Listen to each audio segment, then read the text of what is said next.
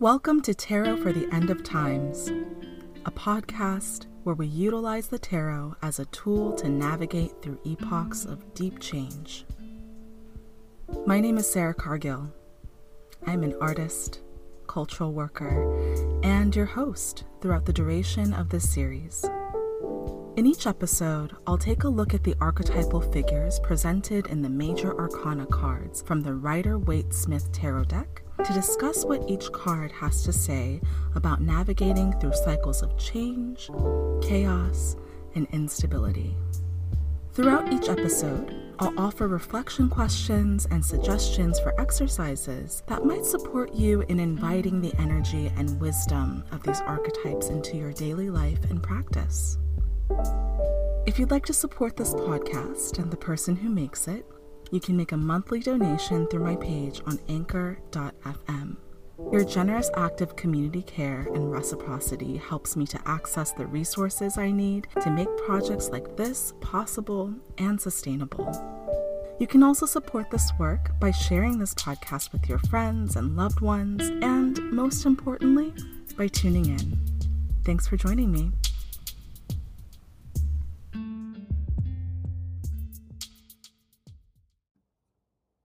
I think it may be time to let the light in, to let the sun touch my bare skin and shatter across steely, rounded shoulders as the warmth of my tears deliver evidence that I am thawing.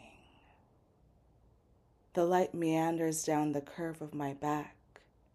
Tributaries of honey liquid gold pool in the groove of my spine, a salty sweet alchemy that clings to the small of my back, seeping through fault lines, mapping where I've been touched by change, slowly dripping into an emptied cistern somewhere in the depth of me, where I listen to the cavernous echoes that sing, I'm alive. Drip. I'm alive. Drip. I'm alive.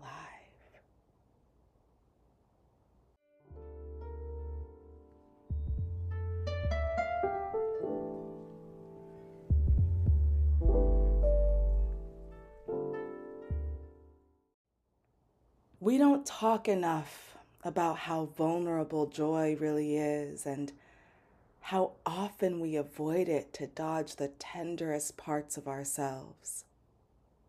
So many of us have, at one point or another, soldered together entire identities, personalities, and lives out of our wounds. Even though it hurts to wear, it's yours, and it gives you something to wield, something to place a bet on, something to wrap yourself up in.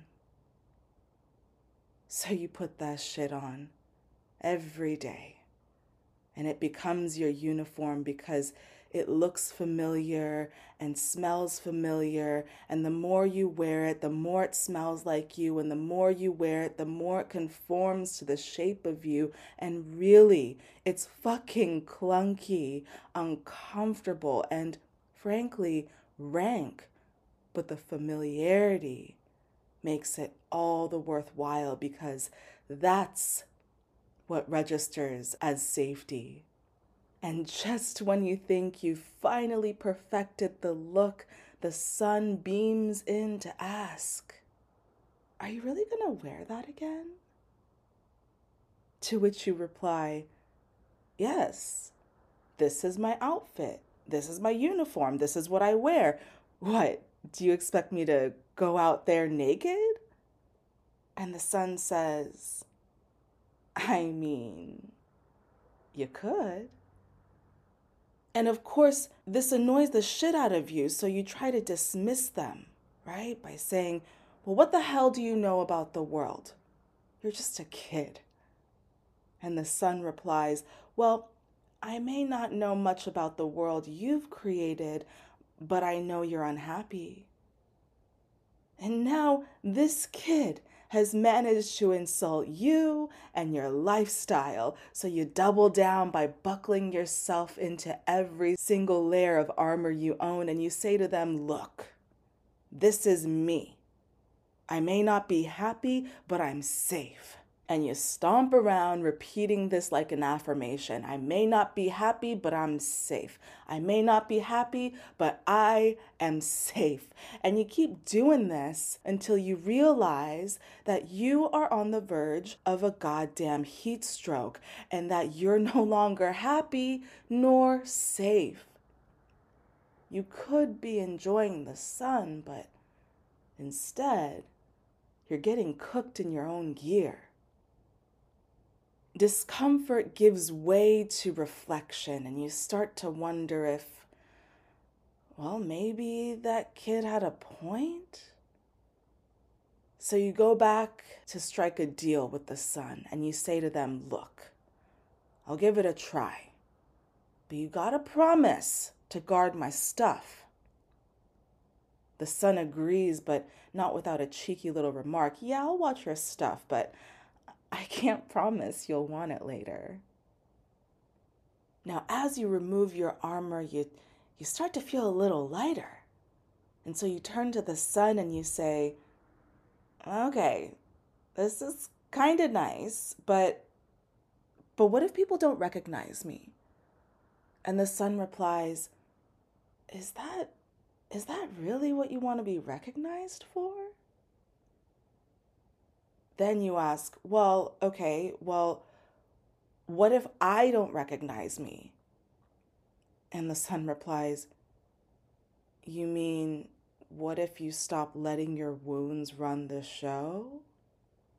And at this point, you finally crack a smile because, damn, kids really do be saying the quiet part out loud. And then the sun returns your glance with a mischievous smirk as if to say, gotcha. Yeah. Choosing joy is vulnerable. And in the world we live in, vulnerability is a bold choice. It requires us to courageously accept that we're more than the worst mistakes we've made or the burdens we've inherited from previous seasons. If the previous Leonine card, the Strength card, connects us to our resilience, then the Leonine energy of the Sun card reminds us of our heart's elasticity and its capacity to recover from even the most persistent of wounds. As you, dear listener, have come to understand over the course of this series, flora and fauna play a significant role in communicating the energetic qualities and narratives that accompany these archetypes. For example, the sunflowers we see in this card connect us to both its namesake, so the actual sun, and to the element of fire. Notably, there are 4 sunflowers that grow tall in the background, creeping up over the edge of a protective fence. Now, some interpret these sunflowers as a representation of the 4 elements and, by extension, the 4 suits of the minor arcana. But I have a slightly different take that I invite you to consider. This archetype is governed by the element of fire, and as such, it connects us to the suit of wands. For me, the sunflowers in the background fold in the jubilant energy of the 4 of Wands, a card that heralds stability, celebrations, and unions. It folds all of that into the architecture of the landscape. The sunflowers in the background and the blossoms woven into the hair of the child in the foreground hearken us back to the Empress's garden, the place where all of our dreams were originally sown into the material plane. Now, to avoid confusion, let me clarify that while sunflowers technically appear with the Queen of Wands and not the Empress, because the Empress is a major arcana card, I just assume that the Queen of Wands resides somewhere within the Empress's domain. Hence the connection between sunflowers and the Empress. The sunflowers also double down on the energy of the Emperor as well, as an archetype that's associated with the element of fire and the 4th major arcana within the series. Additionally, The bright red flag in the foreground offers a nod to the Emperor's signature robe. And, as all flags do within the series, it serves to announce the birth of a new chapter, or in this case, quite literally, the birth of an heir. Hey, Editing Sarah here. I just wanted to take a moment to acknowledge that, some of these connections that I'm making between the Sun and the Queen of Wands, the Empress, and the Emperor, that can all sound like a bit of a stretch, or at the very least, it can sound kind of convoluted. One of the things that's really challenging about this podcast is translating the conversation in my head and the visual/verbal transmissions that I receive for each archetype into something that makes sense for listeners like you who have zero context around my thought process. While I try to strike a balance between being concise and being thorough, inevitably, there are going to be some things that fall through the cracks. And as I was editing, I realized that this may be happening like right now. So I wanted to take a moment to distill my point, which is this. These archetypes aren't standalone figures. They have backstories and relationships to other archetypes within the series. Throughout the process of producing this body of work, I've come to learn that the relational ecosystems amongst the archetypes become denser and more layered as we move deeper into the progression of the major arcana cards. Each archetype is just one part of a much longer story arc, and therefore the relational complexity that gets expressed within the card itself becomes that much more layered and intersectional as the story progresses. At least that's my perspective at the time of me recording this episode. So, feel free to agree or disagree with me. I'm not here to argue with you. But for those who are open to temporarily suspending doubt for the purposes of following along, just know that the reason why I bring up other archetypes is to illustrate this larger point and to carry the macro story while remaining rooted in the story about this particular archetype. All right, I hope this helps. Now let's get back to the episode. And so when I contextualize these visual cues within the broader narrative of the Major Arcana series, the Sun visually combines the energetic signatures of both the Empress and the Emperor. Here, we get to meet the most precious fruit of their lifelong collaboration. The combined effort between the Empress and the Emperor is what created the conditions necessary for the Sun or their Sun to flourish. As an archetype, the Sun projects confidence, personal power, and comfortable self-acceptance, which are qualities that we often see with folks who have had the chance to grow up in a stable, secure environment, regardless of what that specific configuration may have looked like. As the happy baby in the foreground suggests, the parental figures of the Major Arcana did everything in their power to make space for their little bundle of joy, erecting protective boundaries where necessary, as we can see with the fence in the background, while leaving enough room for the Sun to move about freely where the green grass grows.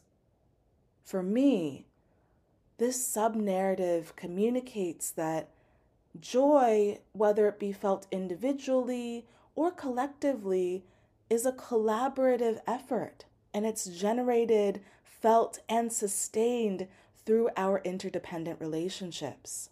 This is the legacy and the gift that the Empress and the Emperor have left behind for their beloved child, and by extension, us.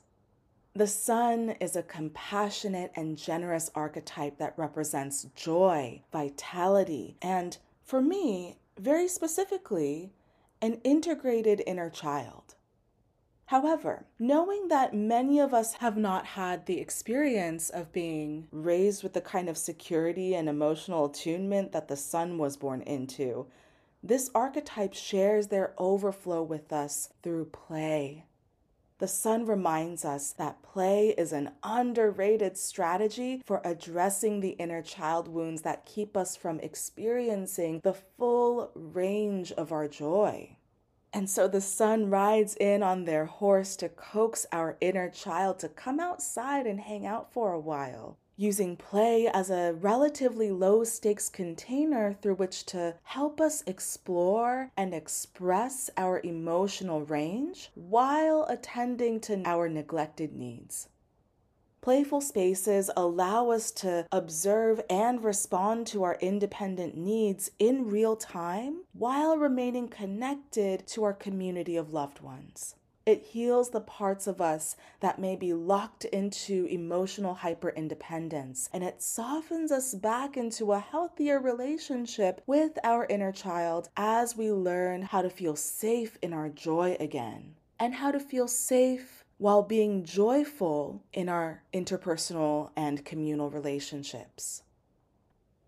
As I briefly mentioned a few moments ago, the oversized red flag in the foreground announces a triumphant rebirth. For me, the fabric from that flag is repurposed material, cut straight from the cloth of the emperor's robe, an artifact that once represented power, status, and protection. But now, recycled to serve a different purpose, it instead announces the ecstatic reclamation of an inner freedom that becomes accessible when we retire the security blankets that weigh us down.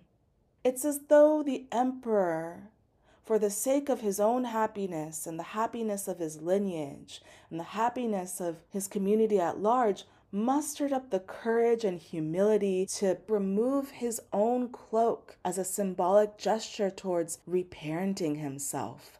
Unencumbered by external titles and all the baggage that comes with it, he now has the spaciousness to integrate the wisdom of his inner child and share a more authentic version of himself with the world.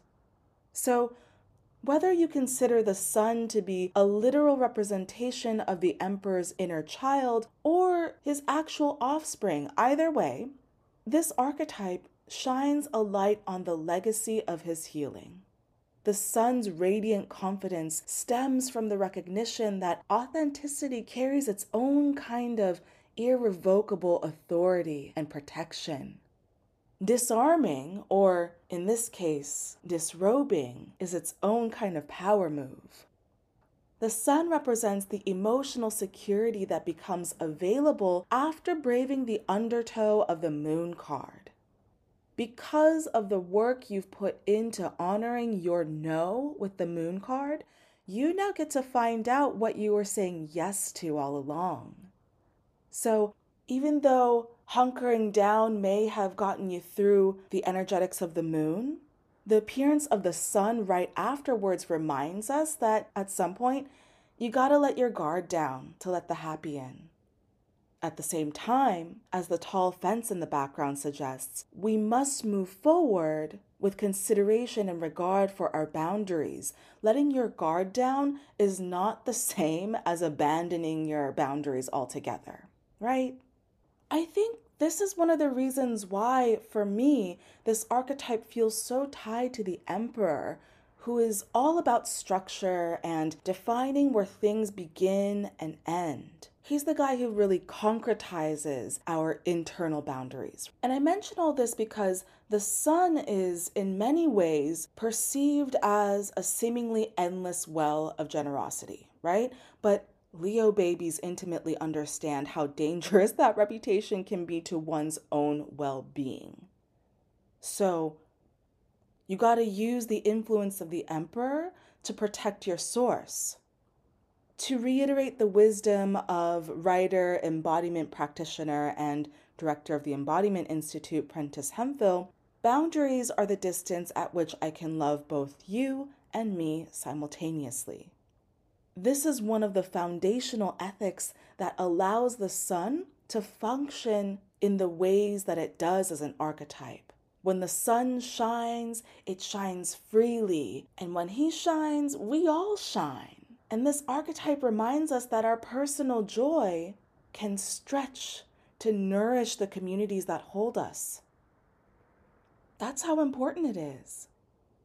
However, at the same time, undisciplined generosity or generosity that lacks boundaries is a recipe for resentment, and the sun can't afford to entertain that nonsense. This card is also one that represents radical self-acceptance. But as we continue to unpack this archetype, it's important that we establish a collective understanding of what radical acceptance is and also what it isn't. So let's start with what it ain't. Radical acceptance is not about passively allowing, tolerating, or bypassing harmful behavior or patterns under the guise of fixed personality traits. Radical acceptance also isn't about consenting to systems of oppression and just throwing our hands up in the face of unmetabolized collective pain. Radical acceptance is, however, a bridge that narrows the gap between what is and what we'd like to change. While denial keeps us comfortably planted in our wounding, radical acceptance allows us to move forward with clarity and viable strategies for improvement. While denial fuels stagnation, radical acceptance awakens our agency and moves us forward. The moon and the sun, as archetypes, work in tandem to demonstrate how, in taking responsibility for our wounding, we ultimately garner the tools that we need to take responsibility for our happiness. It's no coincidence that we meet the spirit of a child so close to the end of the Major Arcana series. At some point, the journey will require us to go back and retrieve the child we thought we had to leave behind in order to grow up. Spiritual maturation sometimes looks like letting our inner child, again, say the quiet part out loud, but to do so from a place of radical self-acceptance so that we can find our way back to our most honest selves. As we work with the sun to rebuild our sense of internal safety, we soon discover that it's at the intersection of seasoned experience and childlike wonder, where we can begin to restructure our relationship to this thing we call responsibility. Because the word responsibility is often weaponized to silence the voice of our inner child, I think it's important that we take a moment to discuss how the sun supports us in reorienting our relationship to that word. In his book, The 7 Spiritual Laws of Success, Deepak Chopra defines responsibility as, quote, the ability to have a creative response to the situation as it is now. Similarly, through radical acceptance of what is, the sun nudges us towards this kind of creative orientation to responsibility. Being responsible for one's own happiness, therefore, isn't about finding who's to blame for your discontent per se, but more about revitalizing your creativity in ways that heighten your capacity to respond to what is and claim this human experience as something that's yours to make. So, how does one engage in the act of embracing responsibility while simultaneously prioritizing joy? Seems antithetical, but for me, the answer usually involves paying attention to process. In my work as an artist and spiritual care practitioner, I try to meet my responsibilities in ways that are not just aligned with my integrity and values, but also with what's fun. Play isn't just a learning tool or a life hack, it's an ethic, it's a boundary, and a barometer for alignment. The moment I start to feel like the fun has been sucked out of a project, for example, this is the moment I need to check in because something is probably off. And so with this in mind, I just want to say that play is a kind of technology that allows us to move incrementally at what Adrienne Maree Brown refers to as the speed of trust. It allows us to meet ourselves exactly where we're at while moving at the speed of trust as we foster creative responses to what is. If you listen closely to this archetype, you may pick up on harmonic overtones that are reminiscent of an archetype we encountered at the beginning of the series, the Magician. The Sun represents the 19th major arcana in the series and is, according to the rules of numerology, a number that carries a similar energetic signature to the number 1. Some quick math here to show my work. 1 plus 9 equals 10, and we reduce 10 to a single digit by adding 1 and 0 together. Hence the number 1 and the tie between this archetype and the Magician. Okay. This progression between the two archetypes represents a shift in how we deal with our own magic. While the Magician teaches us how to wield magic, the Sun takes it a step further by boldly suggesting that, hey, actually, you are the magic. Finally, I'd be remiss if I didn't mention the white horse depicted in the foreground of this card. The last time we encountered a white horse was with the Death card, and to me, this connection with the Death card suggests that these two archetypes are also in conversation with one another. Just as joy cannot exist without grief, one cannot come back to life without experiencing the death of an old one. The Sun makes space for us to grieve this, riding into the scene hand in hand with death, reminding us that joy and grief are intimately intertwined and that we can also make space for both. To borrow the wisdom in Rachel Cargill's public offerings around her own grieving process, the height of one's joy is informed by the depth of one's grief. And so the Sun invites us to mourn the old versions of ourselves, because when we don't, we end up blocking our own blessings through our attempts to recreate something that we need to let go of. Mourning allows us to honor what was while creating the emotional spaciousness we need to welcome what is. The Sun in the upright position is a reflection of our most compelling truths and the contentment and gratitude we experience when we finally decide to live into them. You weren't put here to pay bills and die, goddammit. And someday, the rest of the world is going to catch up to this, but until then, you get to enjoy this wild-ass life. If you get the Sun card in the upright position, prepare to be confronted with exactly what you wished for.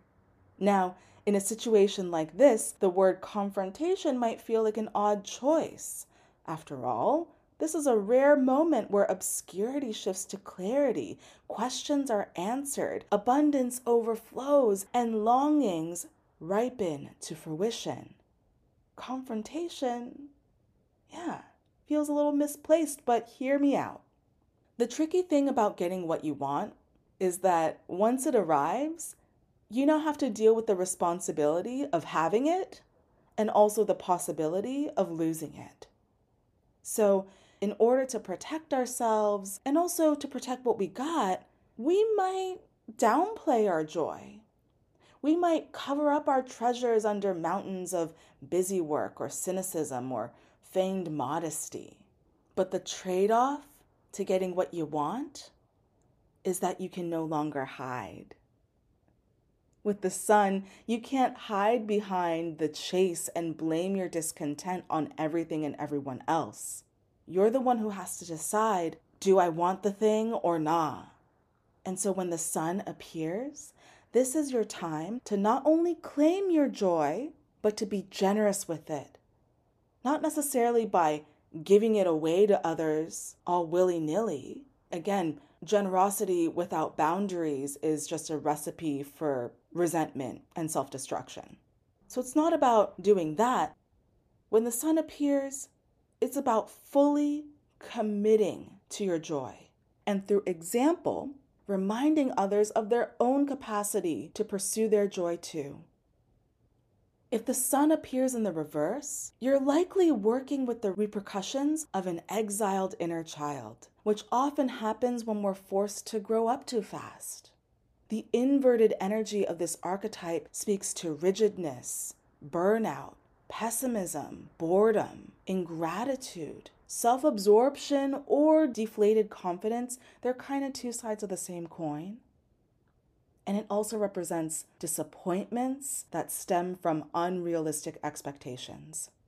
This card in the reverse can also speak to toxic positivity and spiritual bypassing. Depending on what else is going on in your spread, this card can give you some insight into how you might be getting in your own way and blocking your own blessings. Now, there are a number of ways to work with this card in the reverse, but generally, when we're dealing with an exiled inner child, we're likely dealing with unmetabolized fear. It's hard, again, to let the happy in when you're busy waiting for the other shoe to drop. If this seems to be the case for you, I want to encourage you to do what you need to do to meet yourself exactly where you're at, rather than rush to your go-to Band-Aid solutions, whether you call it numbing, running, or hiding. Or rush yourself to become some idealized version of whoever or whatever you think you should be by now. Oftentimes, when we as adults try to rush a young child into feeling better, we're likely doing it because their big emotions activate the wounded parts of us that we haven't properly attended to, right? So similarly, if you get this card in the reverse, whatever comes up, instead of rushing to quiet that part of yourself, do what you can to create some spaciousness for them. Remember, we're dealing with the element of fire, and fire needs air to grow and come back to its full luminosity. My dear listeners, thank you so much for joining me for another episode of Tarot for the End of Times. If you haven't done so already, I invite you to rate this podcast, subscribe so you know when new episodes are published, and also follow me on Instagram at snakeskin.tarot for updates on this work, especially as we approach the end of the Major Arcana series. I'm not quite ready to share this publicly just yet, but I'm gearing up for some interesting pivots that I'd love to keep you informed about when the time comes. I also invite you to play around with some of these cute features on Spotify where you can share your comments about each episode directly on the episode itself, which is kind of an exciting option, I think. Lastly, if you'd like to work with me one-on-one, you can find links to book with me in the show notes. Until next time, take good care of yourselves and each other.